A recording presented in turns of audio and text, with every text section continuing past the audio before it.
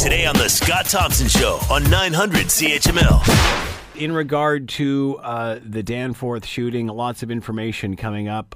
Some of it credible, some of it not so credible, in regard to the origin of the gun, and Islamic State, ISIS, claiming responsibility for the shooting in Toronto. However, there doesn't seem to be any proof of that whatsoever at this point, so say officials, including Toronto Police. Let's bring in Mary Ann Demain, reporter for Global News. She is with us now. Mary Ann, thanks for taking the time. We appreciate this. You're welcome. Can you give us a bit of an update? What's the situation now? The latest we have, from what I understand, is on the gun, and that is that the gun did not originate in Canada. It originated in the U.S. Is that correct? Is there anything you can shed on that?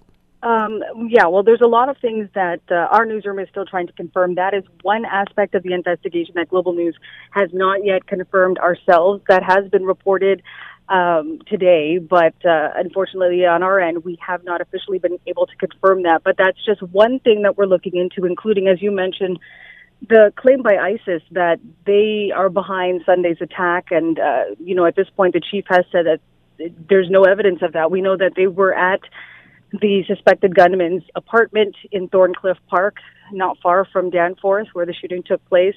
They haven't said exactly what they've seized from his apartment, but at this point, they still don't know what the motive is. And so an extension of that is that there's no indication at this point that corroborates what the Islamic State has said this morning. What are their comments on ISIS claiming responsibility for this? Well, they haven't really said much in that regard, other than that their investigation is continuing, and then there's no evidence that they have uncovered so far to imply that that is true. So that's to be continued on that front. But at this point, even the public safety minister has said that there is no link to national security in light of this claim. So that is something that at this point doesn't seem to be something police have confirmed or appear to be close to confirming at any point. Have you heard anything more in regard to why ISIS would make these claims? I understand that of late that they will make these claims no matter what the scenario is. Apparently they did the same thing in Las Vegas. Any more on that? Unfortunately, not more than what police have said and what the public minister of public safety, I should say, has said, and that is that there is no evidence at this point that there is any connection to national security and to what happened on the Danforth. Once they have any idea of what the motive is, they will likely give more indication as to whether what the Islamic State is claiming is true. But as of right now, there is nothing to indicate that what they're saying is consistent with what police have found so far. All right. So no evidence to link this to ISIS other than the fact that they're claiming responsibility for it, which they have in other scenarios, which they have not been involved.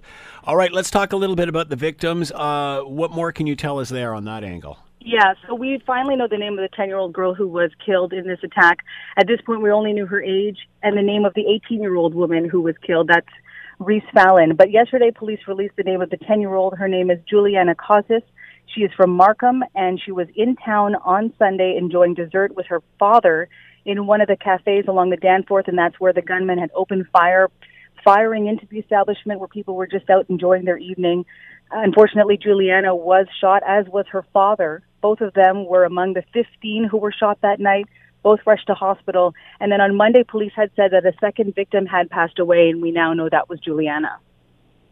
Oh, my. And what do we know about the father's condition at this point? Do we? We don't know anything about the specific conditions of the people who remain in hospital, and that includes the father. We know that he was with her in hospital and that he did undergo surgery. How he's doing right now, what specifically his condition is, right now we don't know. Our newsroom did check on several hospitals in and around the GTA, and we do know that at least 5 or more people remain in hospital. Of those, 1 is in stable condition, and 2 that we know of are still in critical condition. Police also said after this happened that the victims ranged in age from 10 to 59 years old.